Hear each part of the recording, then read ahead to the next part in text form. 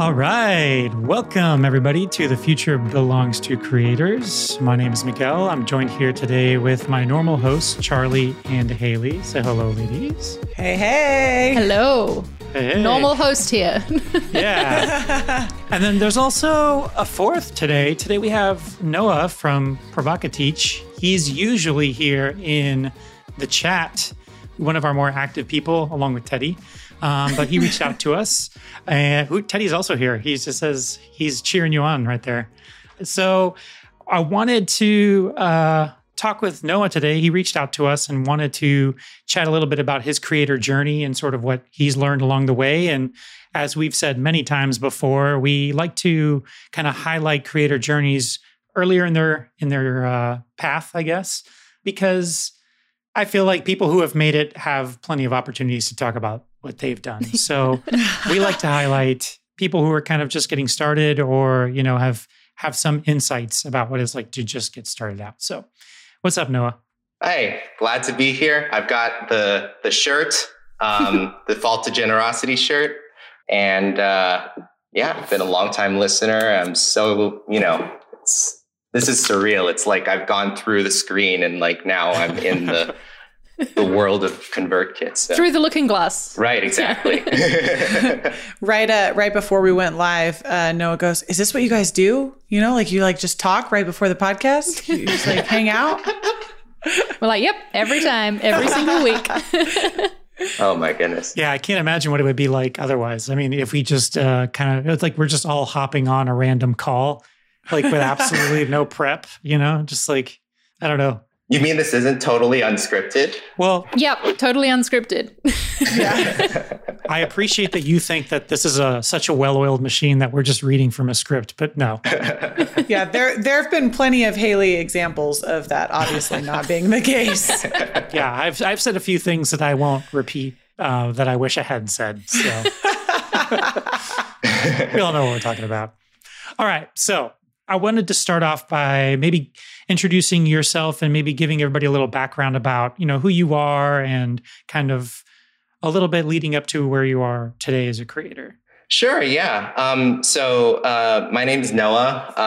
My last name is kind of a very poorly kept secret. Like I like to kind of keep it on the DL, but if you really, do some Googling, you can probably find it. Let's not encourage people to do that. Right.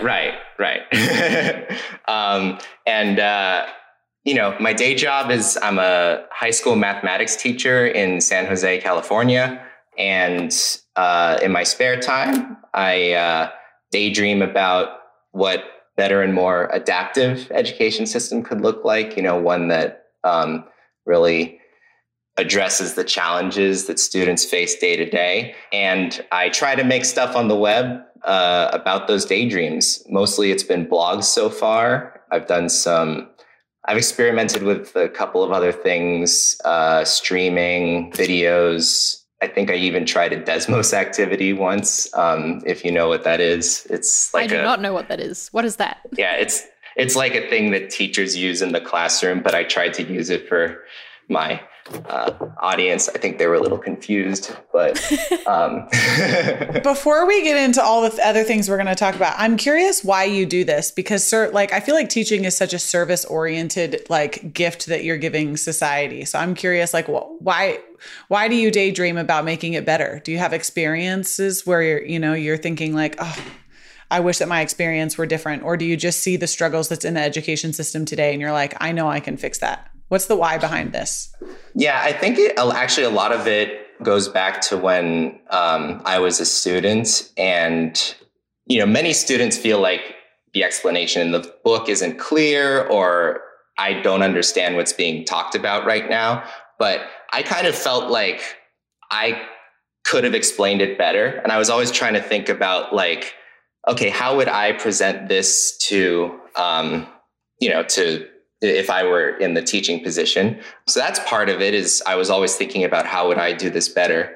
And then the other part is when I started studying education in college, I felt like the things that were being talked about were not the main problems. Like you hear a lot of discussion about issues like just like the policy issues, like teachers unions, charter schools, all of those kind of talking points. But I felt like the real issues were in the student experience, the day-to-day drama of like, I didn't get enough sleep last night, and there's a lot going on in my life, and I just am not in a space where I understand what's going on right now. That kind of thing, you know? So that's a good why. I love that why. Yeah. I remember feeling that way too. Because I went to college to be a teacher as well, as a social science educator. And I remember feeling that way too, where I spent years learning about teaching theory and like pedagogical styles and all kinds of like the psychology behind all these things. And then so you feel like, okay, this is all I need to know to be a teacher. And then I went to my first internship and I got in front of students, and all of that was useless. Like it was unbelievable how useless all that was. I'm like, oh my God, I am paying so much money for these classes. And I learned in the last day teaching these kids more than I have in the last 3 years. And what I really learned was how much I didn't learn in the last 3 years.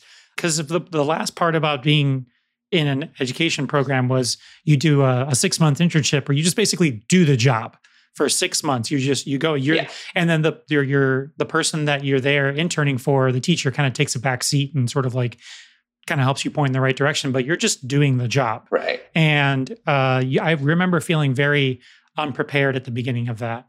And I know exactly what you're talking about, Noah. Like there's a lot of room to move where they're just talking about like, oh, we're talking about like what some of those things were helpful, like Maslow's hierarchy of needs. If you don't know what that is, like for those of you who are listening who may not know, you're not going to teach someone how to do addition if they haven't have their most basic needs met. Like you mentioned, Noah, you're not gonna if you didn't have a good night of sleep, or you didn't eat breakfast that morning, right? Your home life is crazy because maybe mom and dad are really busy, or they're not even in the picture, or you're helping raise your siblings because your family dynamic is really complicated.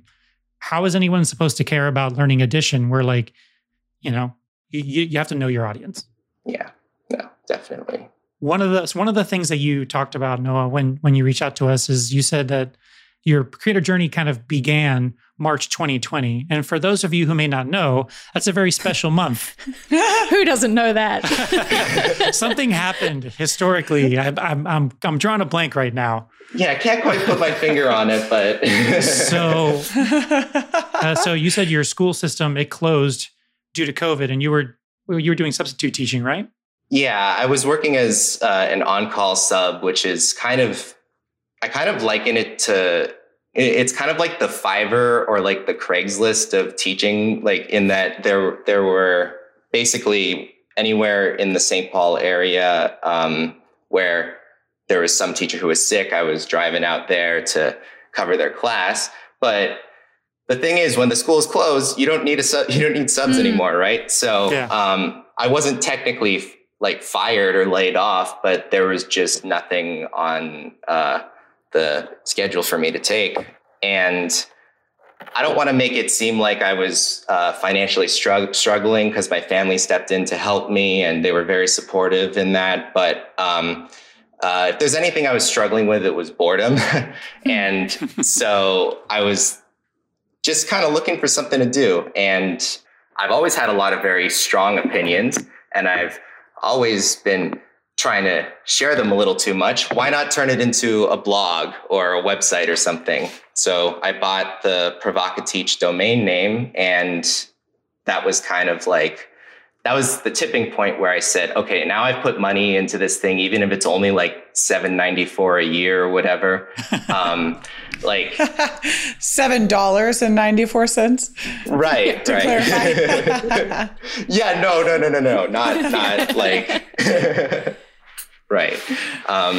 But that was kind of my way of locking myself into like, okay, time to just get started on this project. And actually, ConvertKit was a big part of the beginning too. I remember like before I took that step, I actually went to a couple webinars that Angel was running.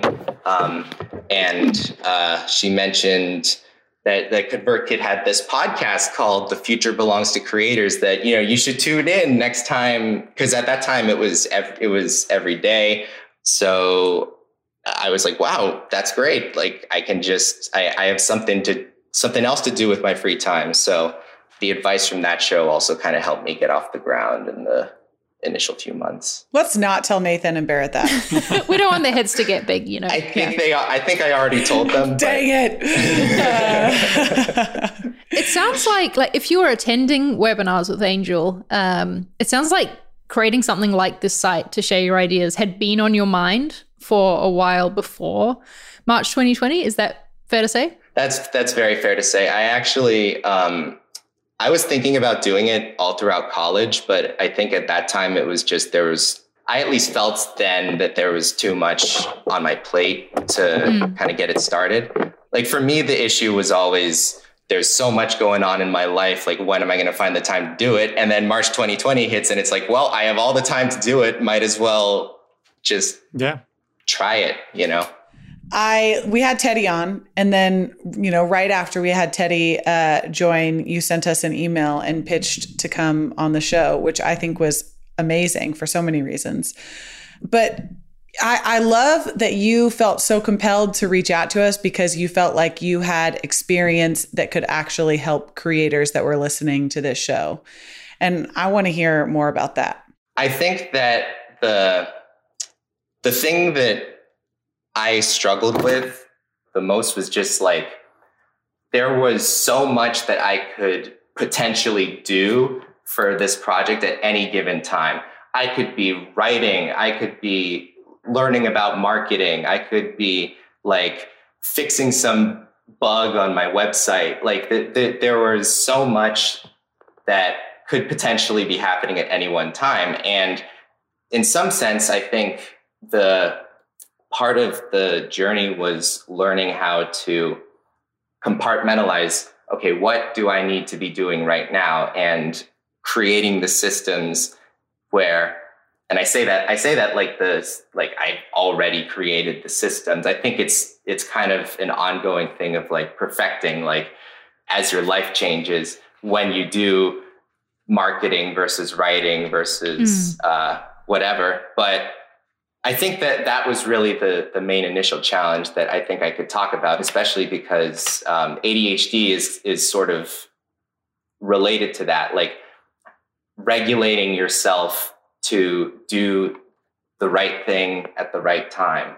Tell us more about that. How is that something that you figured out, like when the right time is? Have you just learned, I guess, over the years when to lean into things and when to lean into others? I mean, I'm going to be honest, it's not been 100% perfect. Sometimes it ended up being whatever I was the most like anxious about at the time, or what felt the most compelling. But I will say this, it's great to have some kind of external source, like the research that you're doing, or the, this podcast was actually a big part of that, like in kind of sequencing the steps that I needed to take. There was one episode about the creator journey, I think, where that kind of helped me see, okay, first you do research, then you just get started, and then you do this and that. You don't need to worry, you don't need to be worrying about, I don't know, I'm trying to think of an example. Like making money, for example, right at the start. Right. You don't need to think about that like on your like very first day when you don't even have the website set up. So that's kind of that kind of helped me. And then the other thing that helped me was this is kind of a big piece of advice, is get yourself an Anna. So Anna is my girlfriend, and but it doesn't have to be a girlfriend. It can probably be not anyone. Noah's girlfriend too. Like let's let him keep her. Let's get a different Anna. Right. But she's kind of the person who, like, I talk to her about what I'm going through, and she can kind of say like, okay, yeah, it sounds like you're in the right headspace, or like, no, that's you don't need to focus on that right now. I can tell there's this and this that you need to look at first. So just having someone who can, respond to you live, like respond to exactly what you're going through in that moment. Yeah, and like someone to talk things through with, right? And verbalize it of what you're thinking and what you're thinking of doing. Because if you just stay stuck in your own head, then yeah, you might be stuck there for a long time. As Teddy said, getting stuck in the research phase was a big takeaway for him for those early episodes. Well, what's interesting about, you mentioned ADHD, and one of the main things about ADHD when you boil it down is just like this inability to control your focus. So you can get really fixated on some things that may not matter, or you might have a hard time focusing on something and you keep jumping around, and then you make very little progress on anything because you're constantly like moving on to the next thing. You know what I mean? Yeah. There's this really funny little blurb from the show Malcolm in the Middle where the dad is trying to change a light bulb, but every time he goes to do something to change the light bulb, he finds something else that's broken. So he keeps like, so I'm going to change the light bulb. Oh, the light bulbs are in the drawer. So he opens the drawer and then the drawer is rattly. So he's like, oh, let me get a screwdriver and fix that drawer. When he goes to get the screwdriver, you know where I'm going with this. Like it's constantly like, and then next thing you know, the light bulb never got changed. The drawer is still rattly. Like nothing got done. You spent all your time switching tasks. And you started 20 other projects. Oh, yeah. Yeah. Oh, yeah. And then that starts feeling like crushing weight on you because then you're like, oh, I started 20 things. None of them are done. I haven't made progress on anything. And then you start beating yourself up. Right. Definitely have felt that before. I like the way that you put it at the beginning also when you said ADHD it's not the inability to focus, it's the inability to control your focus, because that's really, I think, that's really what the issue is you really have to step back and figure out and get yourself to focus on the right thing. And then you can kind of dive into it. Because again, you can spend so much time just focusing on the wrong thing, going down a rabbit hole. Do you think that there's some ways that ADHD has like been a benefit? Because it's not all bad, right? There are. So, I mean, fundamentally, and by the way, I'm not a mental health expert, so definitely double check everything I'm about to say. But based on what I've read, ADHD, I think it's according to Dr. Thomas E. Brown, who's kind of like, he like wrote a book on the disorder, but ADHD has to do with the regulation system in your brain. He kind of said it's like the conductor of an orchestra, right? If the conductor's out of whack, the whole orchestra is going to kind of play a little funny, right? So there aren't a lot of boundaries on where you're allowed to think at any given time. Now, not having boundaries on your thinking turns out to be great for creativity. And so there are a couple studies that show that when it comes to things like divergent thinking or just like designing weird products, like people with ADHD actually tend to do really well. And so I'd say that's definitely been an asset to me in the sense that like I can kind of connect. I feel like I can connect things that I otherwise wouldn't because of, just the way that I am. When you became a creator, in March 2020, when you finally took action on this idea that you had, did you discover like new challenges that you hadn't faced before with ADHD when it came to getting things done? Because it was, very self-driven being a creator and there's no one telling you what to do. You have to figure it out for yourself. I'm curious to hear more about that. It was interesting to see what ended up being a challenge and what didn't, because I think before I got started, I had a lot of conceptions about what was going to be hard. I thought that the main trouble was going to be just keeping everything organized. And while that was a bit of a challenge, it was actually something where, because it was a project that I cared about, I didn't have as much trouble with that. What I did end up having trouble with was like, there was a lot of, I think, leftover self-doubt from earlier experiences with ADHD, where I was like, there was kind of this voice in the back of my mind that was like, this is just another like phase, that like eventually you're going to put this down and like move on to something else. Right. And so I think that was bit of a challenge. And then it was also just like I said earlier, like what to focus on at any given time was also just the more cognitive side of things, where like I said, there's a billion different things I could do at any given time. So can you talk me through like a specific example or experience, like how ADHD maybe affected like your creative output? Like one of the things that you talked about was like creating consistently with ADHD. So like what would that look like in a week? And then what was the actual skill that you've learned over time to help you consistently create to, you know, put your work out into the world? What's like a piece of advice that you can offer those that might be struggling with the same thing? It's kind of week to week, because I think like if I could maintain the level of excitement that, or like the level of just like momentum that I had at the beginning of the creative journey, I would. Part of it was if something didn't feel like instantly rewarding, I would have this urge to like kind of give up or move on to something else. And maybe I have ADHD. I think you do. I think you do. I actually am a doctor, and no need to see anybody like Dr. Miguel. Yeah, Miguel said so. Yeah, sorry, didn't mean to derail you there, Noah. Sorry. Yeah, no worries. Yeah, so I think for the first few months I was blogging pretty consistently, and then I think I took a break on it, and then tried to come back in January. And then, well, by that point, like it had been a few months since I had last written anything. And so there wasn't kind of an immediate, like I was looking at the click-through rate on ConvertKit. It wasn't quite as high as I had remembered. So that was a little bit kind of disheartening. So I was immediately like, okay, maybe let's try doing a stream. Why not? And then I put a bunch of work into putting that together. And then like, it was this big project where I had to, learn how to stream. I like put this whole thing together in Canva.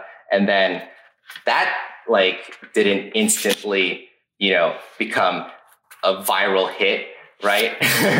Like that I was like, okay, let's move on to something else. And I think the takeaway is you have to give something a couple of rounds to succeed before you really give up on it, right? I think I had underestimated the time that it takes to gain traction and the like consistency you need to sustain the traction. And the consistency you need in your own patience as well, right? To not judge the thing too early, because if you do, then you could be walking away from what could potentially be a good thing in the future because you're disappointed by the early results. That makes a lot of sense, Noah. Yeah. Yeah. And we say this a lot, right? That we tend to have in our minds when we're doing a project, we have in our minds what success might look like or feel like. And then we judge ourselves very harshly when those things don't meet the expectation that we set. When you put all that work into getting that streaming project going, and then it turns out that it wasn't the big hit that you saw in your mind, you instantly think, oh, failure, move on to the next thing.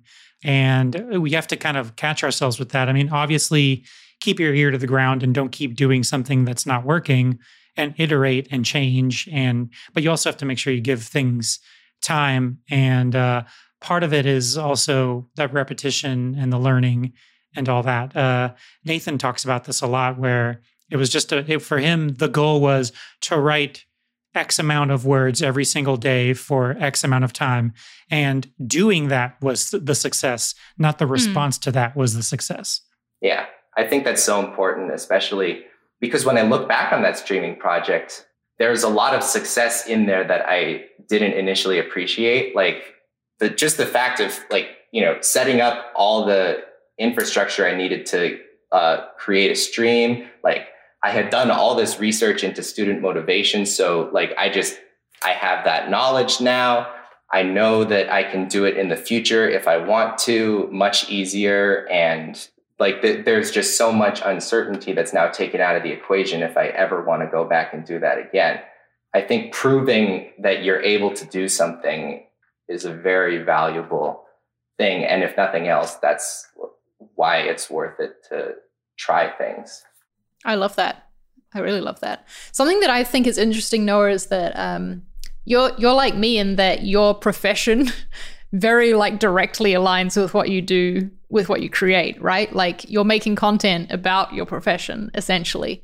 I would love to hear from you what that, I don't know, what that feels like, and also being a teacher. I don't know, is there any concerns with, is that why you hide your last name, for example, and why you try and encourage it to not be known? Are you at all concerned about it impacting your teaching career, having this public blog with, you know, thoughts on the education system?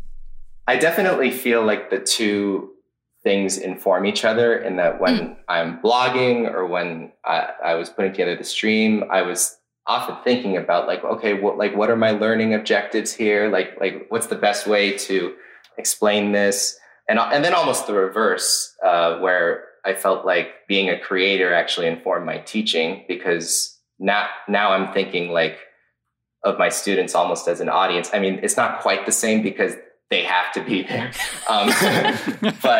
But what a cool way to think about it too, though, because I feel like kids these days. All right, grandma. Yeah, I know. But I think about like my kids, right? Like maintaining an audience's attention is really important, obviously, to being a successful creator and making sure that you're continuing to provide valuable content. I imagine applying that to a teaching setting, obviously, where you want to be the teacher that like kids, you know, enjoy going to your class. Miguel, I feel like you've actually talked about this before, you know, about like it's performing and just keeping attention. I imagine that being a very difficult thing. And there's definitely parallels. Connection between, definitely parallels between the two. And gosh, what a great flippin' like place to practice that experience of like, because how hard is it to keep kids' attentions when you have TikTok and whatever, all the things, you know, as a teacher. Now flip that in as a creator, you know, you have the best practice in the world, the best playing ground in the world to perfect how to do that. Right. No, I mean, just like to make things very concrete, like the mindset of, you know, communicating value to your audience up front is so effective in teaching as well. Because like, make it very concrete. Like when I'm teaching probability, right? The students are thinking, when am I ever going to use this? So it's so important at the beginning to like kind of make it something where they can say like, oh, I see why that's valuable. And so one thing that I did was we were doing a lesson on the lottery, and I talked about like how probability can tell you if it's worth it to actually play the lottery. And turns out it's not. So spoiler alert. Yeah. I was like, please tell me it is, because I love the lotto. Please tell me it is. Are you about to drop some bomb that's going to make me $1 million? You know, like, no, I'm sorry. Or maybe he'll save you $1 million in the long run. Right. Not participating. I'm like the boring, like angel on your shoulder saying like, don't do it, you know? But it's $10 billion. You know, since you brought it up, Haley, and Noah, you reminded me that, I always treated teaching as like, all right, well, we all have to be here. Some of us don't want to be here. Sometimes that person's me. So how are we going to make this enjoyable as possible for everybody that's here? So it sounds kind of like a crazy thing to admit, but oftentimes I treated the content of the lesson as a secondary thing. And the primary thing was, how do I keep them engaged? Because I can have all of the correct information teed up, but if nobody's engaged, I might as well just be talking to the wall. So I always kind of try to treat it like a sort of like an interactive stand-up comedian routine, where like, and my tool, my ace in the hole was comedy. So I'm always trying to make the kids laugh, because that's really easy to engage with. People like to smile, they like to laugh. And if they're bored, they're going to try and make themselves smile and laugh between each other and then disengage. So I would always just be like, all right, well, if I can keep the attention on me by either being funny or making my presentation, like if I was doing a PowerPoint or something like that, the pictures I would choose, or I would insert sound effects. It would just be things that were like funny, but got the point across. And then I always felt like I had their attention. And as long as I have their attention, I can say whatever I want and they're very likely to remember it. And that was sort of my approach to it. So it was always about capturing your audience first and then worrying about the content second. And that doesn't mean that I didn't care about the content, because as a professional, there were certain things that I had to teach and there were standards that I have to meet or I get fired. And it's like ethically wrong to just be up there like, I'm just going to tell jokes, you know? So it's very important to also keep the two things very closely connected. But all that to say, if I'm working my ass off, creating like a sequence of emails in ConvertKit, for example, and I'm like reading over it over and over and over again, and my content is just like perfect and meticulous, but I'm not being methodical about how I'm captivating my audience, it can be the most perfect email written in the history of mankind. No one's going to give a shit. So that engagement piece, that creating a connection with your audience. Granted, my audience was a captive audience because by law they had to be there. Right. I made the most of that situation by, making it enjoyable, making it fun. I taught civics. So I taught government to 12-year-olds. Can you think of something a 12-year-old wants to know about less than how the government works? But we made it fun. Yeah, this is why Sharon says so. I've talked about her 1,000 times, but this is why she's so successful, because nobody paid attention in 12-year-olds in government class when they were 12. So they're having to relearn it as 20, 30, 40-year-old adults. I don't know if you know who she is. No, I've brought her up several times, but basically she was a government teacher, and her Instagram platform this last year, insanely blew up. She has probably close to 1 million followers on Instagram now. She has she just released a podcast, and it was the number one released podcast out there. And all she does is answer questions about government. And she does it in this hilarious way. And she focuses on adults, people that didn't pay attention when they were supposed to pay attention. So there you go. Because they didn't have Miguel as a teacher. Exactly. Well, yeah, no. Sometimes, honestly, that makes sense though, because government becomes more important to you as you get older. It's not really that important to you when you're, younger, I guess. 12. Sorry, Miguel. Yeah. Yeah. But no, definitely. I think that's so true. What both of you were saying, that you need something kind of enticing up front. And it honestly kind of reminds me of how I feel having ADHD. If something, you want that kind of sense of I can get an immediate reward out of paying attention to this. And then you stay for the more, for the deeper stuff later. But initially you need a reason to not scroll past that email in your inbox, or to scroll past that blog post that's getting linked on Twitter. That's the piece that matters. I love that. Come for the ADHD, but stay for the content. Yeah. Well, I think there's one more last thing I wanted to ask you, Noah. And I know that you mentioned that you've been watching Future Belongs to Creators, and you'd gone to some of the webinars that Angel was giving. So is there anything outside of that you do to connect with other creators? I know either through social media. I know it's been kind of hard to meet anyone in person nowadays, but hopefully those days are not too far away.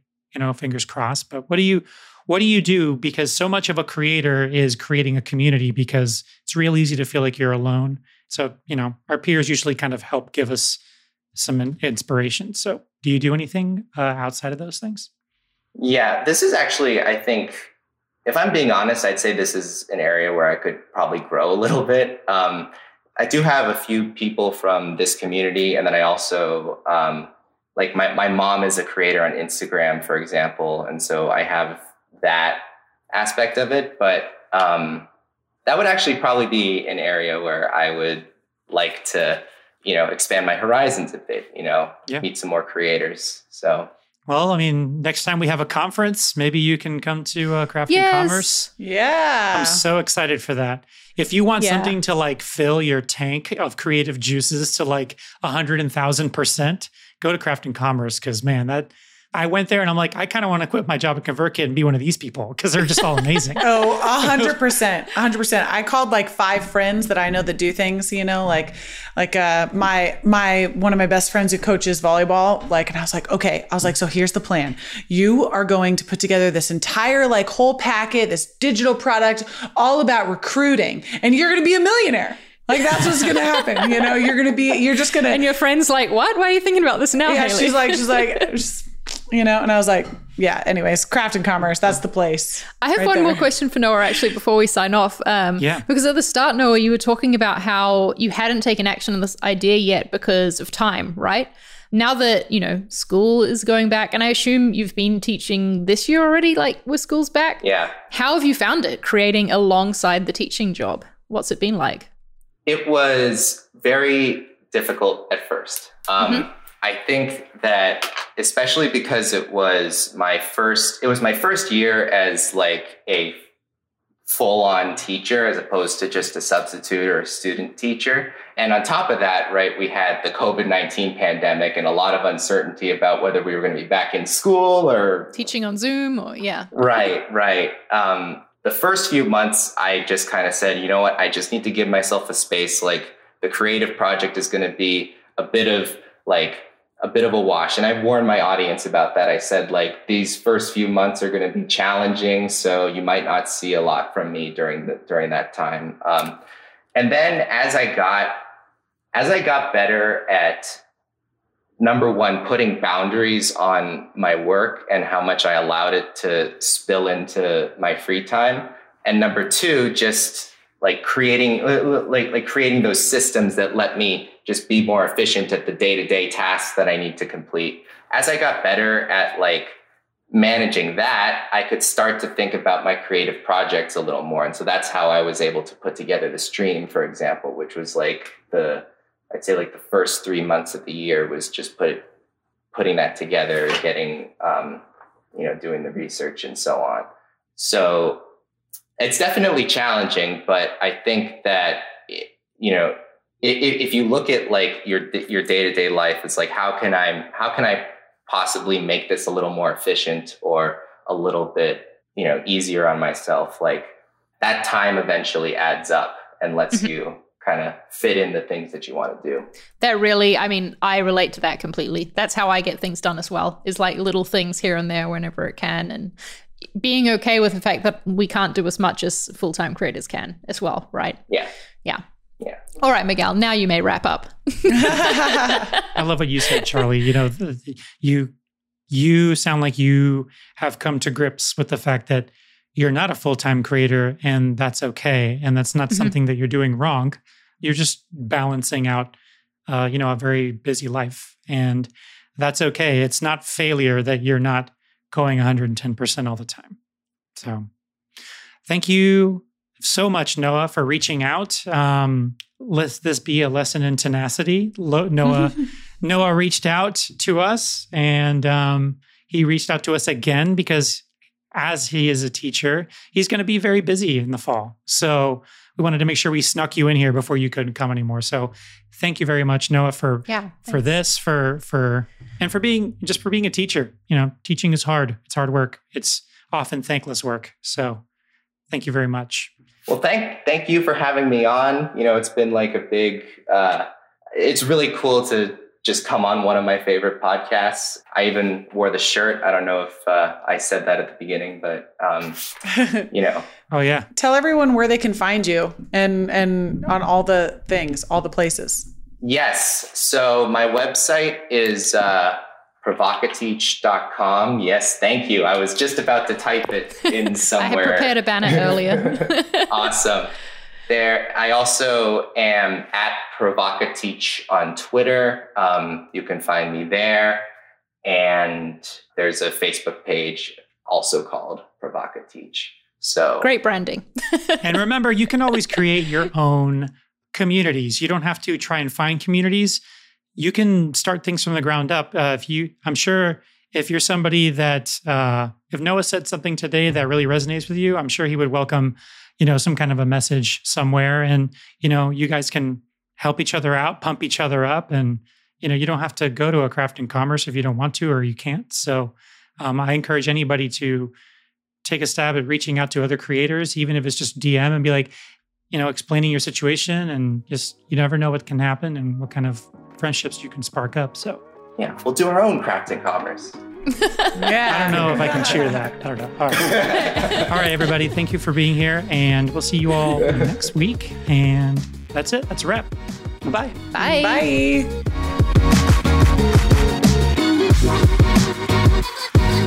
Thanks for listening to this episode of The Future Belongs to Creators. If you enjoyed it, be sure to subscribe so that new episodes appear in your podcast feed every week. And while you're at it, leave us a review on Apple Podcasts. We'd love to hear what you think of the show. If you want to join us live for the next recording, you'll find us on ConvertKit's YouTube channel at youtube.com/ConvertKit every Wednesday at 12:30 Eastern. This show, like everything we do at ConvertKit, is made for creators by creators. We're on a mission to help creators like you earn a living online, and we make software that helps you build and connect with an audience of loyal fans. ConvertKit is the best way to launch or grow your next creative project. So to start building your audience, go to convertkit.com/free and create a free account. We're looking forward to helping you on your creator journey.